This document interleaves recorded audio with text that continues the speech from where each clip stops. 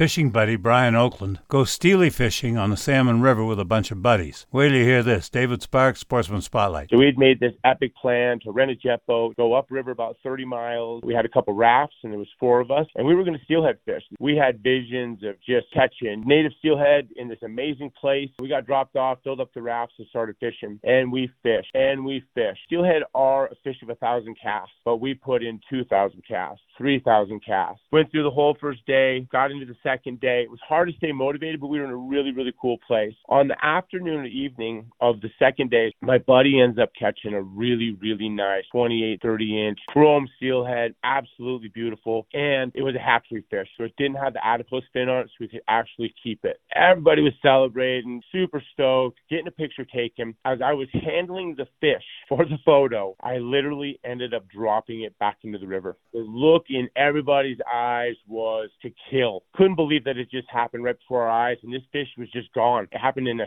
second. So all that hard work that everybody put in, trying to stay positive, and then it finally happened. Caught this fish, everybody was celebrating, and with about 10 seconds, I ended up dropping that fish back into the river. It was awful. It was embarrassing. People got over it, but yeah, I caught a lot of crap for that around the campfire that night as we were eating other things besides baked steelhead on an open fire. If it weren't for bad luck, there'd be no luck at all. David Sparks, Sportsman Spotlight.